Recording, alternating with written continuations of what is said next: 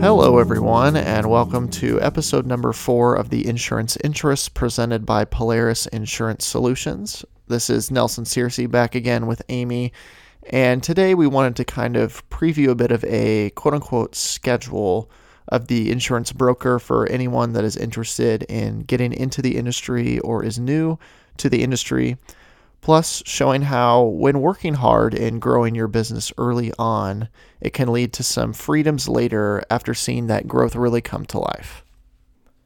Thank you, Nelson.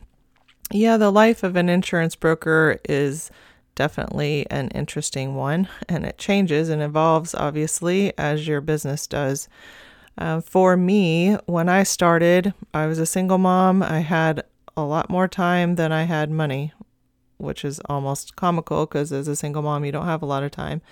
But in my situation, it was definitely more than I had money. So what I did in trying to prospect for clients was I spent a lot of time getting out into the community.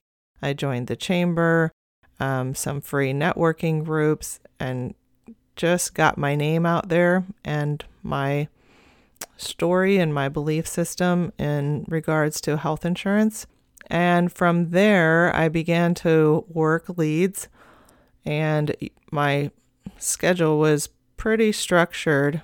I really had to put my head down and get good at being disciplined and consistent in making calls and reaching out to potential prospects. And as that began to spin out into sales, then I had more referrals, and it continued on like that into a snowball effect. Now, that snowball didn't really get rolling for a while. So I will tell you, just to be honest, those first few years as a health insurance agent, you need to stay focused and disciplined and consistent. It is not a get rich quick, but it is a get rich slow business. And the only way you can really fail is if you quit. So get yourself around positive people that are successful in this business, sit at their feet, learn and listen, and apply them into your business. There are a lot of very successful insurance agents and brokers out there. So really find those people. Learn from them, apply them to your situation. I just wanted to share some things that I've learned along the way that could help you in the beginning stages of your business as a health insurance agent.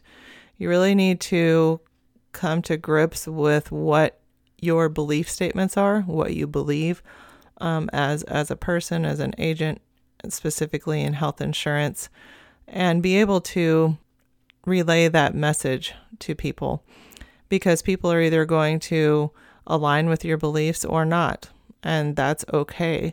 But it will save you a lot of time from chasing people down. You know, I know I've spent months chasing people to get them finally as a client, which ended up being a disaster. So because those people just simply didn't believe the same things that I did. So get those belief statements really crystal clear in your mind and in your heart, and be able to relay that message to people. Then they'll either be attracted to you or not. Like I said, that's okay. Some will, some won't. So what?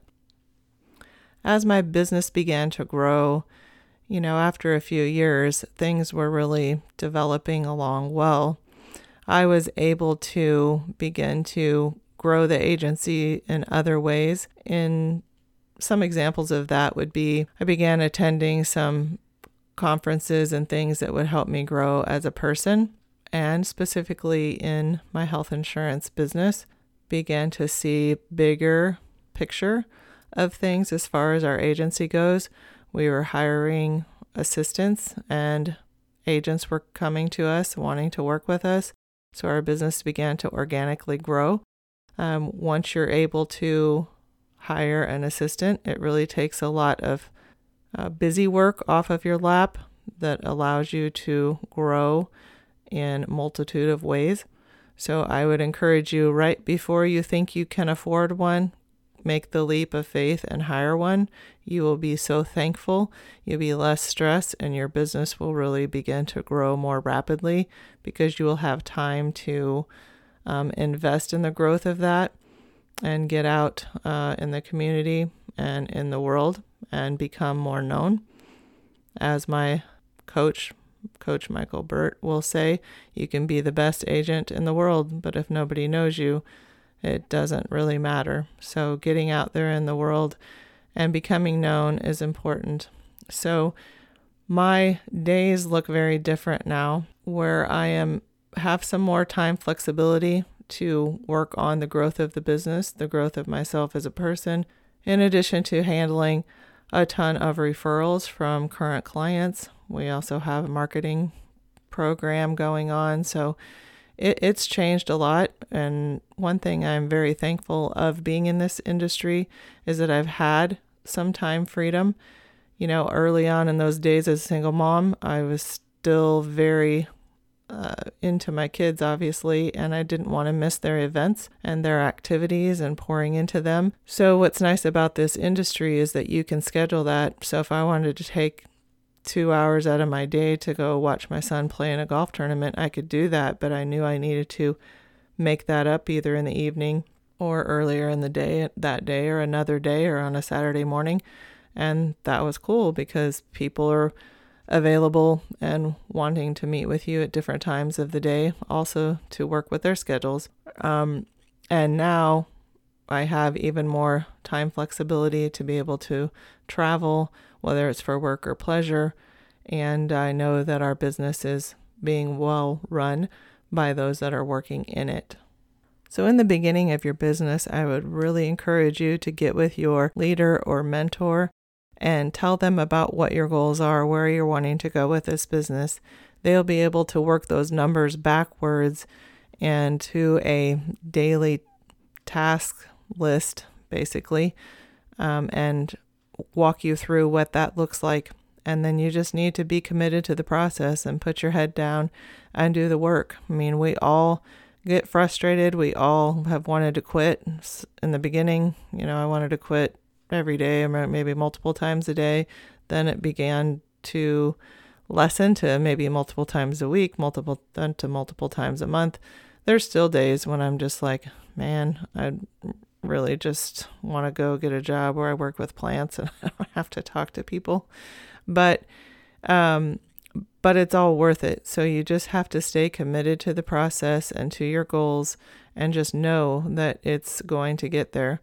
Stay in close contact with your mentor or your leader to really report back to how things are going. Run the reports, look at the analytics, tweak things as you need to, but just know to follow the recipe. When you get that recipe from your aunt when you go to Thanksgiving dinner, what do you do when you come home with the recipe? You make the recipe exactly how she had it laid out, because it's going to turn out exactly how her dish turned out that you love so much. If you change something in that recipe, who knows how it's going to turn out. So follow the recipe, do what your mentor says. Maybe once you're really in the groove and you have a successful business going, you want to make a little tweak to the recipe, just like back to your aunt's recipe from Thanksgiving. Maybe you want a little more spice or a little less sugar to make it more your own, but it's still delicious. You can do that with your business as well. Just follow the original recipe from the beginning, though, and don't try to reinvent the wheel. You'll spend a lot of time, money, and effort and stress, with something that isn't going to necessarily turn out that way. In working your business, really have a clear picture on where it is that you're wanting to go with this business. You may not see the full picture in the moment, but really have those goals in mind. That's going to be what gets you through those really hard days when you want to quit. As I shared, when I started, I was a single mom with 3 kids, so those are my reasons. And I was just trying to provide the basics, food, clothing, and shelter. That's like really all I could focus on at the time. Just trying to make at least as much income as I had bills, make sure everybody's fed and had a roof over their head, had clothing, that kind of thing. I didn't see the big picture that the Lord had for me, and that was probably a good thing, because I would have probably went running the other way, thinking there was no way I could do all of that. So it's okay for you to have a more central focus, I guess, than the 30,000 foot view, and just work towards that. And as your business grows, so do you grow as an individual and as a business owner. And those goals and those visions of where you're going to be going will alter and change along the way, and that's okay. I really came to a point in my business where I had a conversation with God and just said, this is your business anyway. I'm just going to lay it down at your feet. You do whatever you want with it. Blow it up, shut it down. It doesn't matter. I know that I'll have peace, whatever that is. If it is to keep the business going and thriving, please send the clients that you feel like need us and we need them. Same thing with agents. If you want us to have a team, just send the people. I have not been a big recruiter because I take, people's lives seriously. I know they have families to feed and, different things going on. And so I really just want to work with a smaller team of people, that organically came to us and who are ready to work the grind and have the passion and the goals of the areas that they want to work in. But just keep working it and letting the Lord lead and evolve you and your business over time. And there is a great peace in that, and success will come, and He will prepare you for that. Thank you, Amy, for sharing with us that journey in not only your schedule as your insurance journey has taken you along, but also providing us with some advice and some lessons that can really help business owners in many industries as they look to grow their businesses over time. And thank you, listeners, for tuning in with us today. Reminder that you can find this podcast, The Insurance Interest, on Spotify, Apple Podcasts, and YouTube, as well as finding Polaris Insurance Solutions on social media on Facebook, Instagram, and TikTok.